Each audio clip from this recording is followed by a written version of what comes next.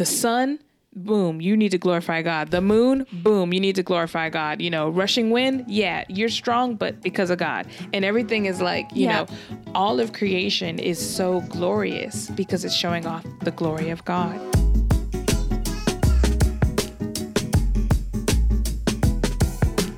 Hello and welcome back to another episode of Impartial, the podcast where we talk all things church music. I'm Cara Devereaux.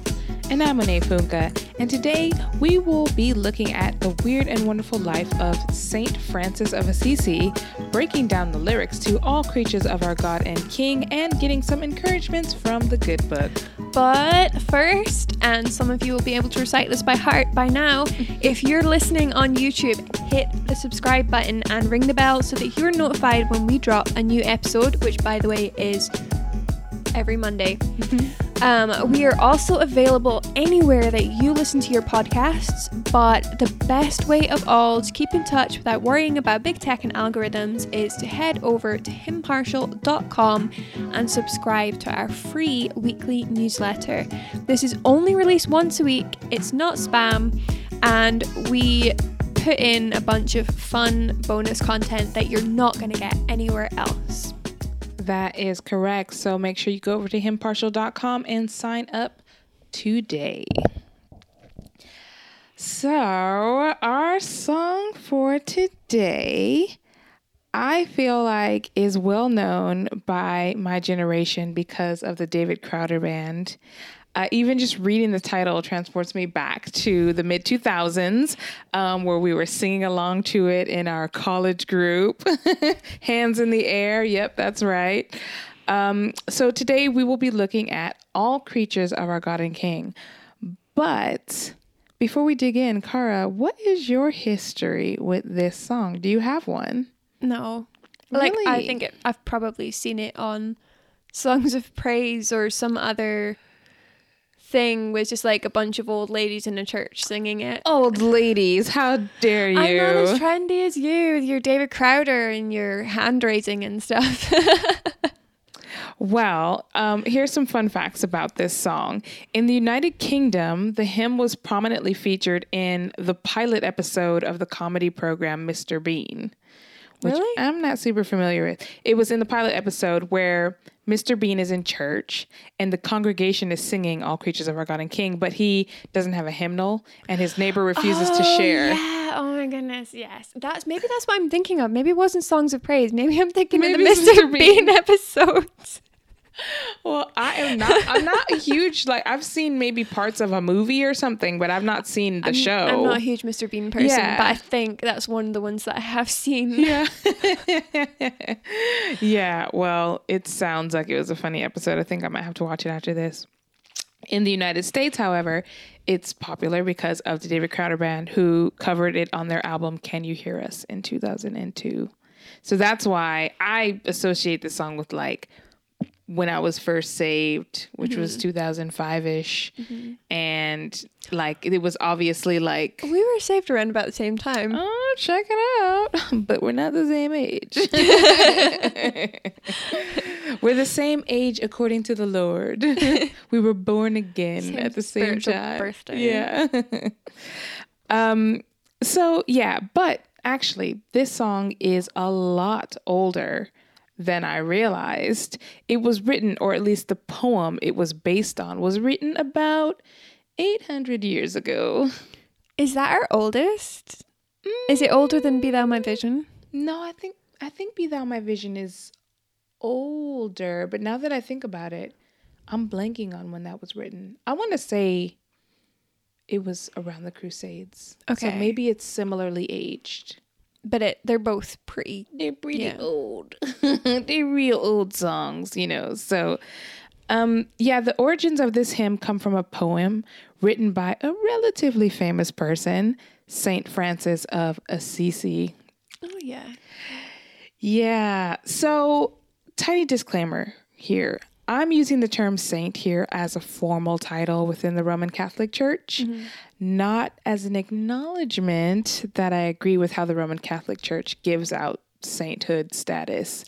Because we don't. No, Because no. we're all saints We in Christ. are. We know this from Scripture. All who belong to Christ are saints, Paul addresses his letters to the saints of fill in whatever church, meaning that this category is only special insofar as Christ's people are special, which they are. But it's no offense meant. I just wanted to be clear on that. Also, I think Francis of Assisi has been given saint status in other churches, not just the Roman Catholic Church. But as you know, we're Reformed Baptists and we don't do that. So I don't know. Any thoughts on that, Cara? No, but I think it is good to be clear. Yeah. It's, like saying the president of the United States, he's not my president because we don't have a president here. But it's just kind of like acknowledging that that's a title that someone else has given him. Yeah.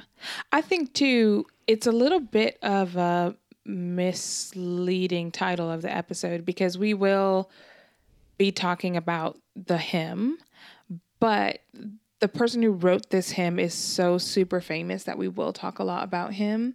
It'd be like if the president of the United States wrote a song, we'd talk about the song, but we'd probably talk a lot about the dude as well because they're just really famous. And as far as I could tell, this is like the most famous saint in the Roman Catholic Church, or very, very high up there. Probably one that even Protestants can name. Like if you said name a saint, you'd be like, Francis? Yeah, exactly. And depending on which tradition that you might come from, if you're not Reformed Baptist, this guy is the patron saint of a lot of things. He's the patron saint of animals, of environmentalism. I mean, a lot of hippie causes, basically. And I think there's like at least one major city named after him that I could think of. Is that San Francisco? Yeah. Oh, that's so cool.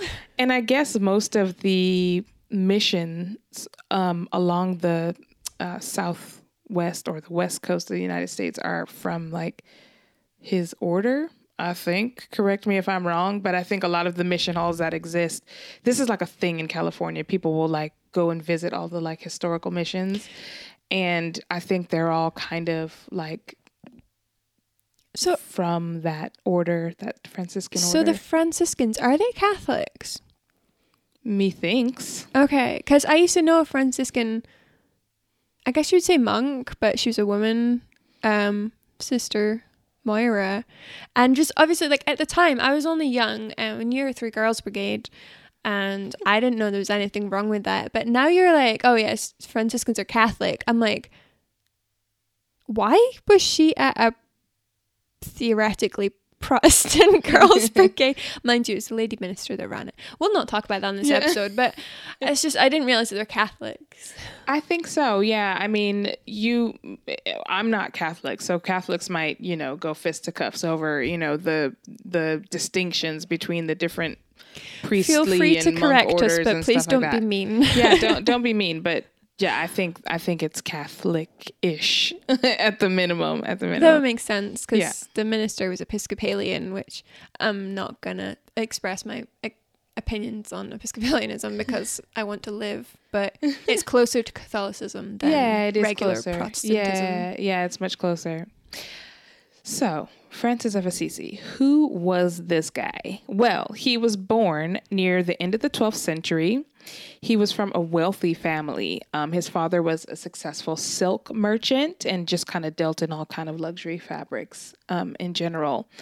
And because of this, Francis lived a carefree playboy lifestyle. He had all the money. He had all the friends. Apparently, he was handsome.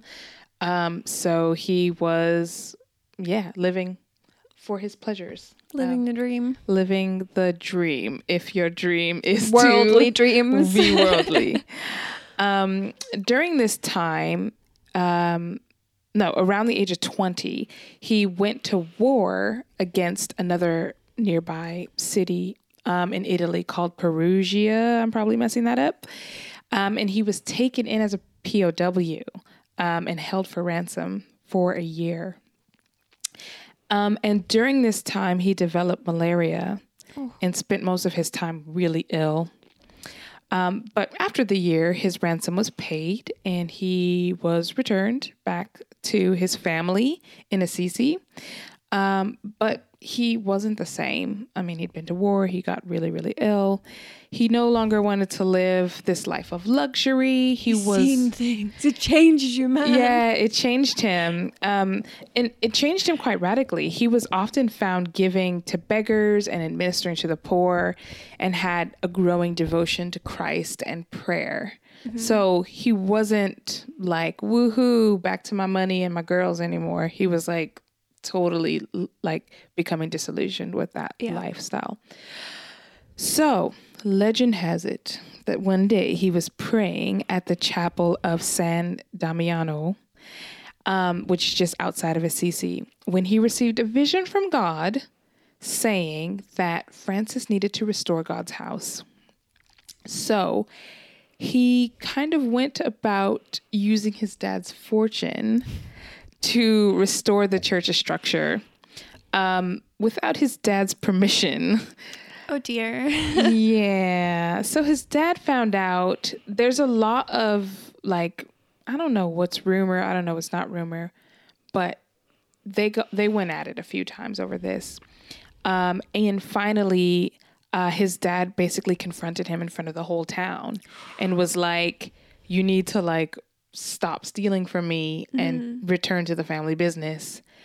And the rumor has it that at that moment, Francis publicly disowned his dad, and he removed even the clothes on his back. Oh boy. In front of the whole town, and returned it to his father, and from that day on took a vow of poverty. Talk about drama. Yes. I think he probably could have talked it out eventually if he tried. He seemed like he was into the extravagant in terms of all kinds of life style choices, I guess. I don't know, even in the negative. One really unique thing that Francis took on in his ministry was caring for lepers. Mm-hmm. So for those who don't really know, because it doesn't really affect us nowadays in like developed worlds. I don't know if you're allowed to say developed worlds. Just clarify that leper, not leopard, because that was not a distinction I was aware of as a child. Yes. And I'm just letting you know now that lepers that suffer from leprosy. Yep. So it's not something that we really encounter in the developed world, first world, whatever you want to call it. I don't know what's PC nowadays, to be honest. But in ancient days, to have leprosy meant you had a really hard life. Lepers would have to live outside of the city in these little like communes because it was very contagious. If you had leprosy, other people could catch it. And they were essentially outcast from normal society, and no one would touch them for fear of catching this kind of flesh decaying disease. It stinks as well. Yeah, I mean, things that are dying tend to stink. But Francis did. He ministered to the lepers physically. I mean, he would hug them. He would tend to them. This is completely unheard of. And this kind of radical living, the vow of poverty, the tending to beggars and lepers, inspired many others to take this vow and to follow him. So he gathered a following of people who were buying what he was selling, which was nothing. And this basically started the Franciscan order. And there's like a dude's branch and like a lady's branch and like another offshoot. It's not relevant, but the Franciscan order like kind of encompasses everything. So he did a lot of impressive and incredulous things in his life, including sharing the gospel with the Sultan of Egypt during the Fifth Crusade, and somehow walking out of that situation alive. Again, crusades, it was like Muslims and Christians literally going to war with one another. Mm-hmm. And here comes Francis. It was like mass slaughter at times. Like you could lose your head for something like that. It was terrible. And the fact that he walked into Egypt, shared the gospel with the Sultan of Egypt and walked out is like pretty incredible. I can't work out if he's like just ridiculously dramatic or he's actually like quite a brave guy. Like it's really hard to tell at times. It's probably a combination. It's probably a combination. But yeah, so he did that. And he also just really physically lived a hard life. His vow of poverty meant he spent a lot of his time begging and hungry. His work amongst the lepers resulted in him contracting leprosy. Big shock there. And he never fully recovered from the malaria that he caught as a prisoner of war. At some point later in his life, he developed an infection in his eye that left him practically blind. So he did not live to a good old age, but he died in his 40s. Wow. So quite young. Yeah. And I just imagine, I know that there's art depicted of him, which we'll get to in a second, but the way he's described in his later lives, I was like, this man must have looked like The Walking Dead. Like he was like, his flesh was eating him. He couldn't see. Like he had all these ailments, like really, really ill, like the last half of his life, really. And yet he was the head of this, like, Franciscan order. So this actually, though, speaking of the order, that this order that he started ended up growing arms and legs. They started to raise money. They started to buy property. They became more organized. And apparently he didn't really like that. That wasn't his style. He kind of was like, no, we're just like loving people. We're just, putting ourselves last. We're just, quite, when you're going around buying property, it probably doesn't quite fit with his vow of poverty. Yeah, vow of poverty, exactly. Yeah. So he left the order, basically, towards the end of his life. He was like, bye, I'm out. And this is the part of the story that gets a bit weird. It gets weirder? Yeah. So, okay. This is weird. Now, I know we have people who listen to us from all different types of church denominations, but, we're very clearly Reformed Baptists, and we have a certain view on what the Bible says and who Christ is. That being said, this is weird in the sense that there's some questionable things that happened in his life, and kind of the rumor, folklore, and maybe religious worship of him after this kind of gets a bit weird. So apparently he went on a 40-day fast on the mountain of Verna.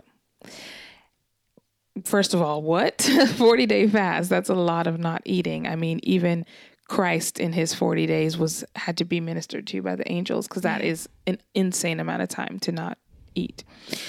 So he went on this 40-day fast, and he had a vision from God, the result of which he received the stigmata, which are marks. They're basically the marks that Christ had post-crucifixion. So on his own body? Yeah. So the 2 piercings in the hands or wrists, whatever, and then the 2 in the feet, and the piercing on his side.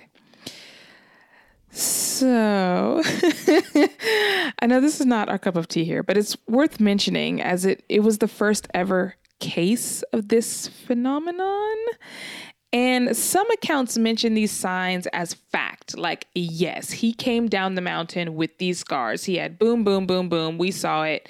And that's just how he came down the mountain. Were they scars, or were they like open wounds?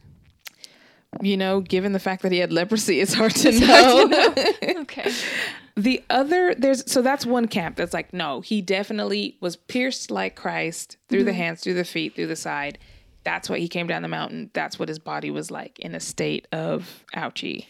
And then there's another category of folk who said, no, these were more symbolic of how Christ-like he had become when he had come down the mountain. Mm-hmm. Like, it's more like folklore and legend kind of meet to I guess, rest on this, Christ-like figure in history who was so in tune with Christ that he received these scars on his hands and his feet and his side.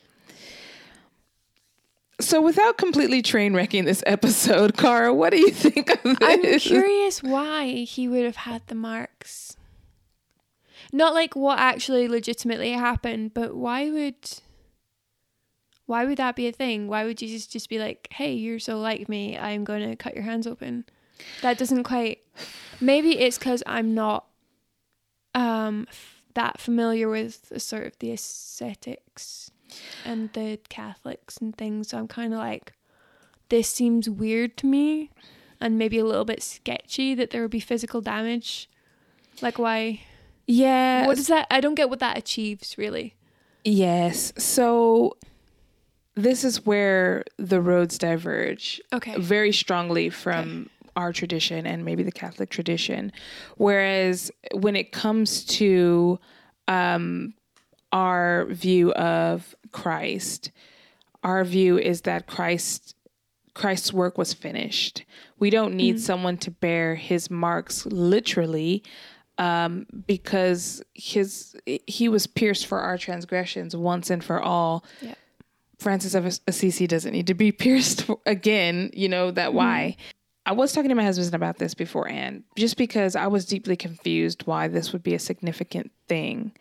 If Christ already died and was pierced for our transgression and bruised for us, like, why would a follower of his being marked in the same exact way be significant? Yeah. And he said, well, there is this verse in Galatians 6 where Paul says, from now on, let no one cause me trouble, for I bear on my body the marks of Jesus. And we actually looked up a commentary and stuff on this as well. And it's not literally like I bear the scars, the exact literal scars of Jesus. It means that the scars on my body are because of my following of Christ. Obviously, you know, Paul was severely beaten several times and shipwrecked and all kinds of stuff. And so the marks on his body are the marks of Jesus in the sense that he's been persecuted for following him. Yeah.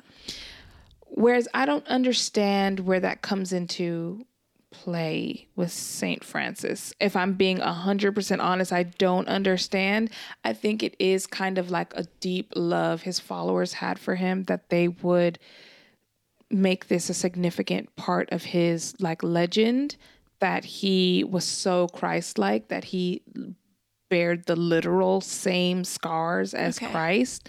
And if you look at paintings of St. Francis after he had passed away, which is not that long after this, you will see lights shining through his hands and his feet and his side. Mm-hmm. And it's supposed to stir up that imagery of Christ. I personally am not a humongous fan of that, but that is the legend that goes along with him. I call it legend because I don't see how that would be a biblical thing unless he inflicted it on himself for some reason. I was like, unless he was up there and he was just like, hey, this is a good idea. Yeah. Which is not at all sketchy. No. But I could see how it would be something that would become, if it wasn't true, it would become folklore because people are like, we just look up to him that much that we're going to make this part of his story to kind of show people how Christ-like he was, but also he ministered to lepers, which nobody did back then, and if that isn't Christ-like, then yeah, exactly. I don't know. That's exactly true. So I know that's kind of a long intro to this poem, but I think it's a good foundation to really talk about it.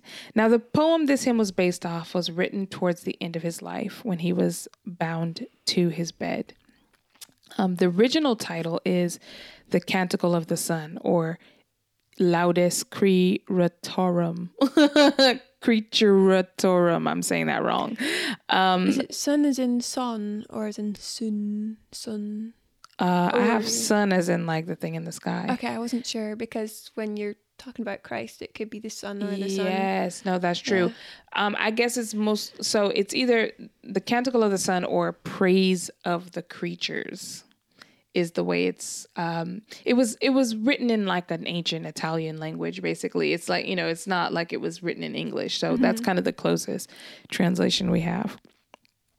It's a religious poem in which Francis praises God for all his creations. I was quite tempted to put the whole poem in here, but it's quite long.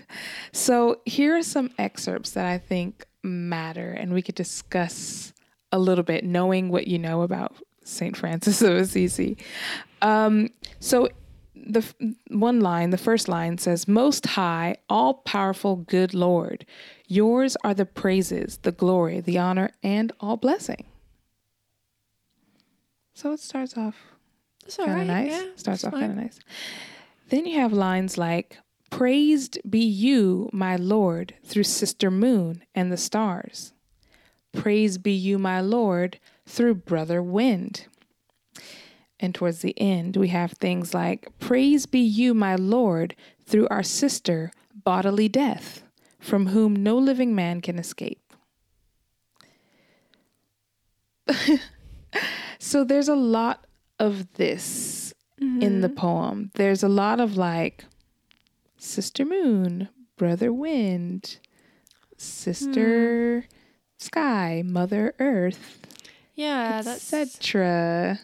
That's straying into the realms of, I reckon that's straying into the realms of mysticism just a little bit, with like Mother Earth and Sister Moon and things. Yeah, so that is one of the things of his bio that I didn't really touch on because, again, this is from a theological difference that is pretty strong between Protestants and Catholics. But there wasn't a lot of theological depth to his ministry. It seemed, that sounded really mean, but it seemed like it was really emotive and not really. But we still have things like that today, which is kind of like, oh, I just want to love on everyone, and that's my gospel. And you're kind of like, well, yes and no. No, there's a definition for love. There's a biblical. We talked about that a few weeks ago. Part of loving someone is actually telling them the gospel. Yeah, and I also feel like knowing he's the patron saint of things that aren't really gospel related. It's patron saint of hippies, really, isn't he? Of animals, environmentalism, because he was known as being like, oh, I just want to love God's creatures. That's different from saying I just want to love God. Like, not to be hard on him, but that's a distinction I think is probably worth making. And I'm not saying anything about his salvation or the goodness of his work or anything like that. Again, there's like volumes of books written on this guy, and I can't be bothered. But it's partly there's too much information, partly it's above our pay grade, and partly it's God who knows and God who judges. So yeah. I just think in his poem, at least the translation that I've seen, I think a lot of the lines in there go beyond scripture. And it is a poem, so it's not like he's like, hey, everybody, take this to church. But I'm a little bit itchy about like the siblings we have within creation. It's almost that whole thing of like, I can't remember what it's called, where everything is divine. Yes, in some way. We all of creation holds the essence of God, and you're kind of like pantheism. Pantheism is everything is God. Oh, panentheism, everything. God is in everything. Panentheism. Okay, interesting. I think. We think. But yeah, it's just that concept of like, well, God is in everything. Yeah. Yeah. You might have heard it before. It's quite a... Yeah, so I think that's kind of the issue I have. Just knowing his history, knowing, what he's known for and kind of the mysticism that surrounds him.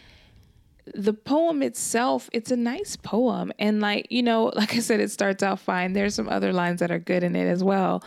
Most high, all powerful, good Lord. Yes, that is true. He is the most high. But it does raise questions about how are we to understand worship. And I do think we will have an answer from scripture later on. But before we go into it, let's actually just look at the translation and paraphrasing that is the song that we know.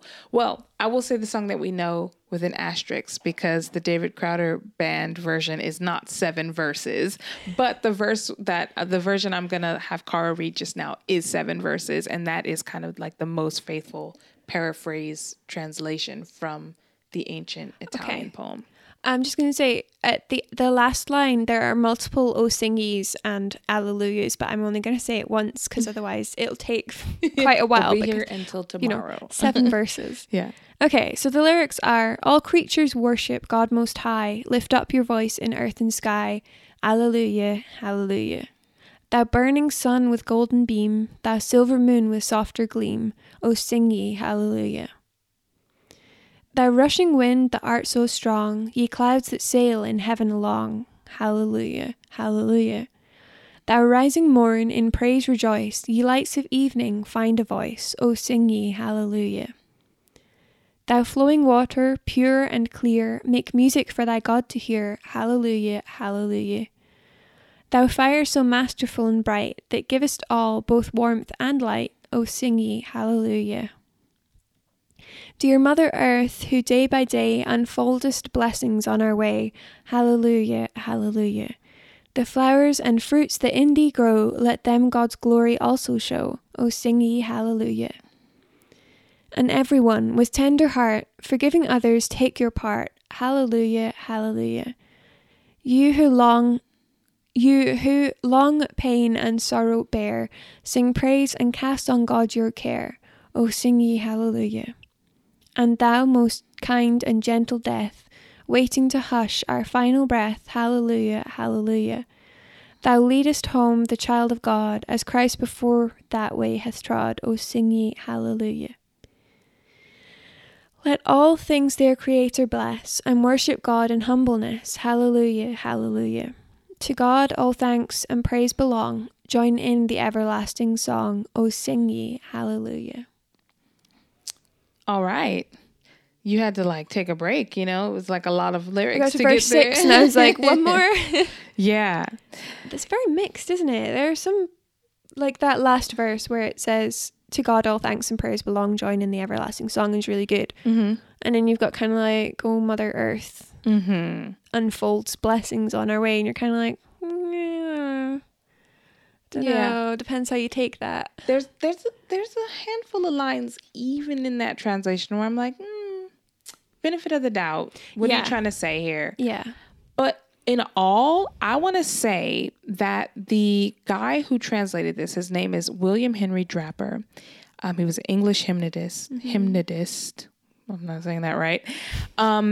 He published this in 1919, so not that long ago. And I frankly think it's much more biblical in terms of its content than the original poem.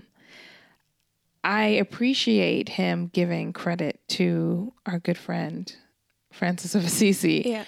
But I think he makes subtle tweaks that change it from being God is everything or whatever to recognizing that the creator deserves praise from his creation. Yeah. And he has many lines like that. Like you said, to God, all thanks and praise belong.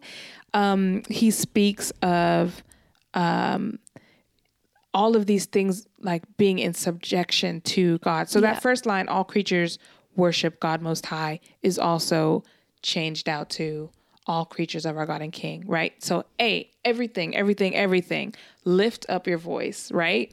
The sun, boom, you need to glorify God. The moon, boom, you need to glorify God. Rushing wind, you're strong, but because of God. And everything is all of creation is so glorious because it's showing off the glory of God.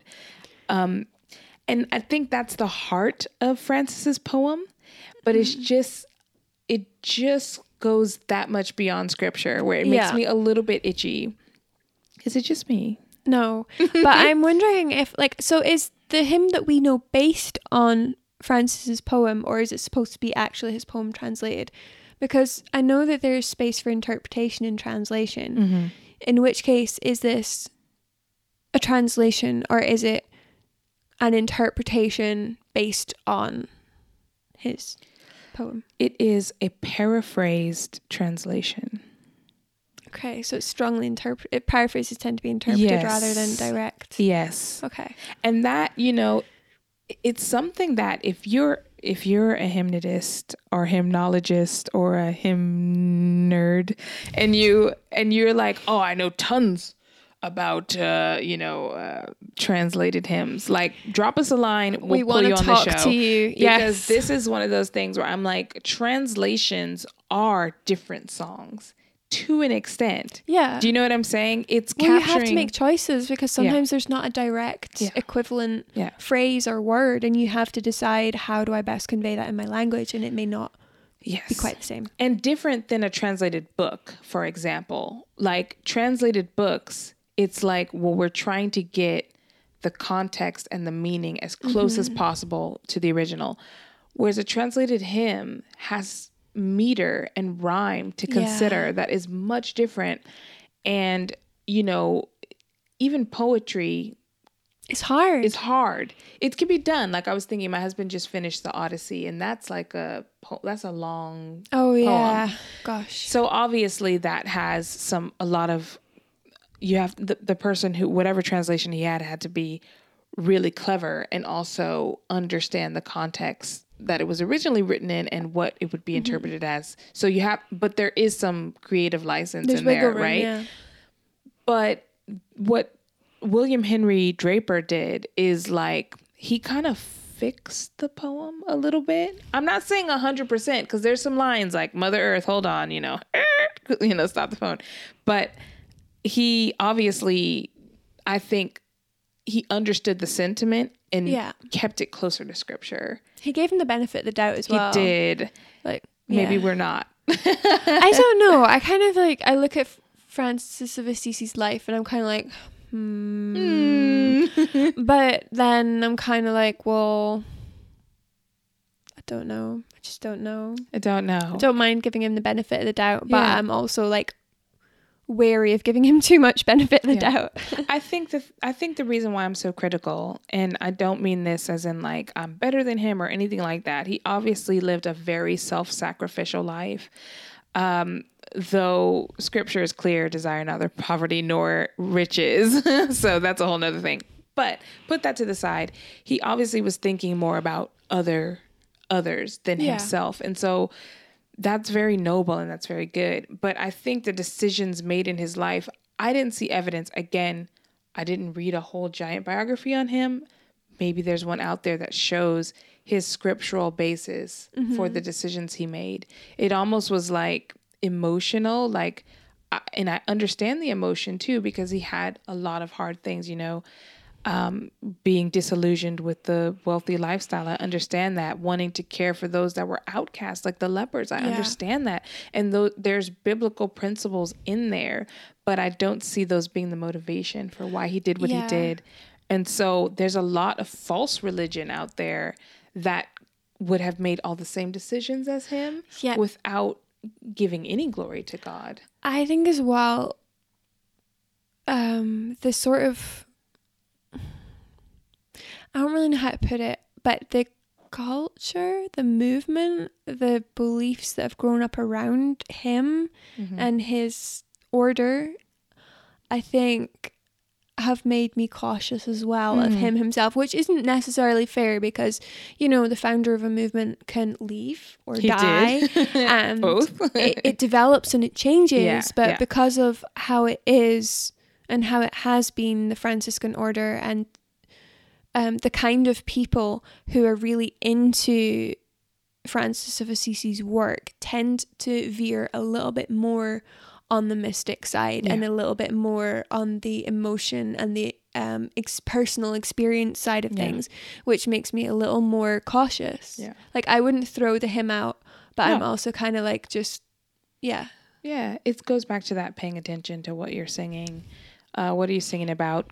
No shock that this song is covered by the Mormon Tabernacle Choir, because it doesn't get too theologically detailed, which is fine. Not all hymns have to be a systematic theology, but given all of those question marks, it does give me a little bit of pause. It's still a jam that takes me back to the 2000s or the aughts, but maybe I'll hesitate or just maybe pay closer attention to the lyrics next time. Yeah, I think it's just singing it with some of this stuff in mind and not being too quick to be like, oh, Francis, he did lots of great stuff, so obviously I can trust him. It's like,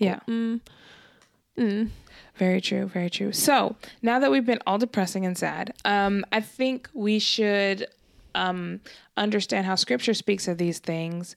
I would hope, and it seems there's a lot of overlap between the way both Francis and William interpret this poem and hymn. There's a lot of overlap with Psalm 148. So it's a few verses long.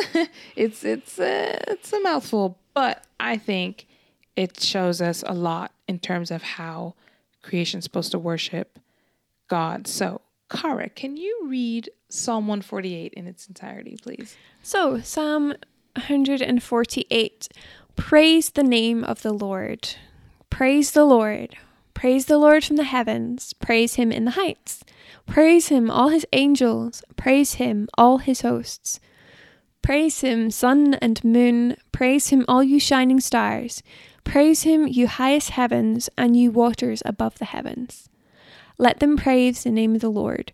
For he commanded, and they were created, and he established them forever and ever. He gave a decree, and it shall not pass away. Praise the Lord from the earth, you great sea creatures and all deeps, fire and hail, snow and mist, stormy wind fulfilling his word.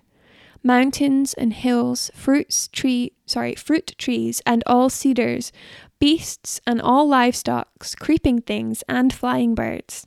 Kings of the earth and all peoples, princes and all rulers of the earth, young men and maidens together, old men and children. Let them praise the name of the Lord, for his name alone is exalted. His majesty is above earth and heaven. He has raised up a horn for his people. Praise for all his saints, for the people of Israel who are near to him. Praise the Lord. Praise the Lord.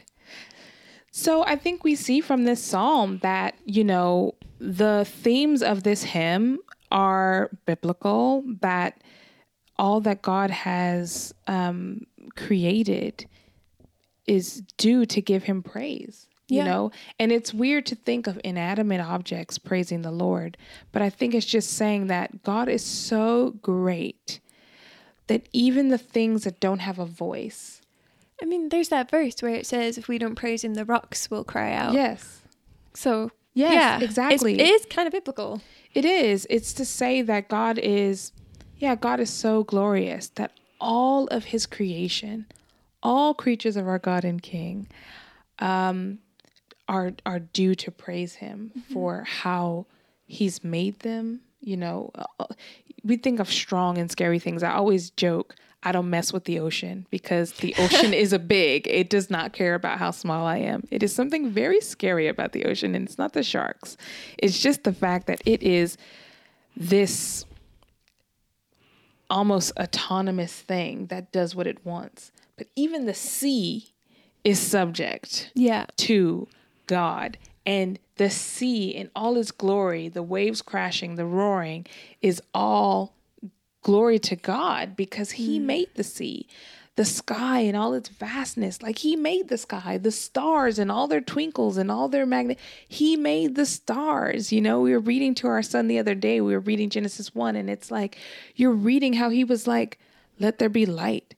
And boom, there was light. Even the light is like praising him, And so I think there's a kind of, what is the word I'm looking for? There is like a poetic way of speaking about inanimate objects praising the Lord.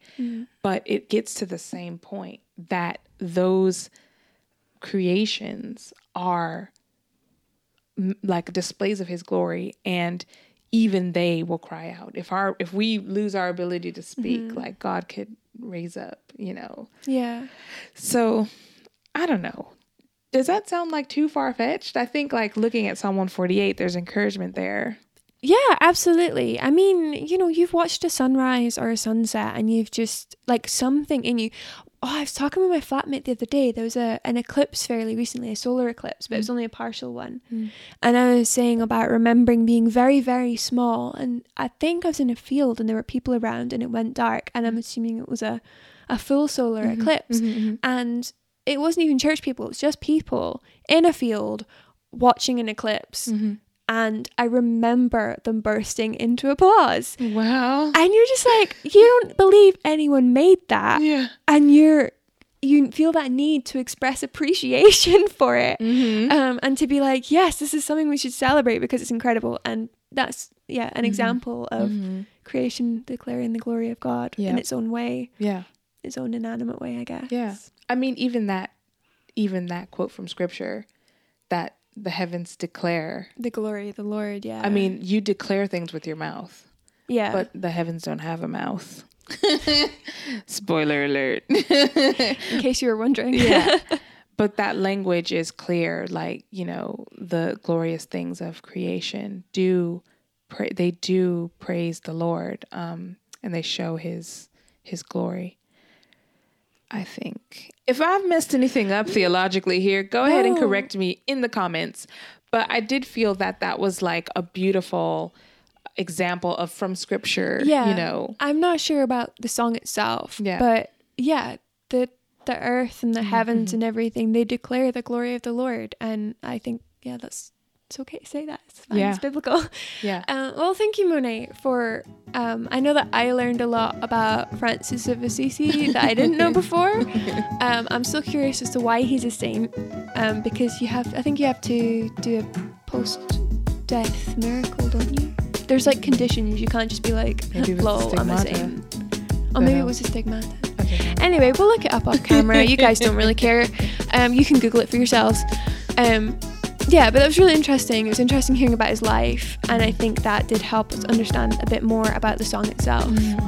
And it's one with a question mark. We leave it down to your conscience. Let us know what you think. Yeah. And we will see you next week for another episode. But until then, may the Lord bless and keep you. Bye.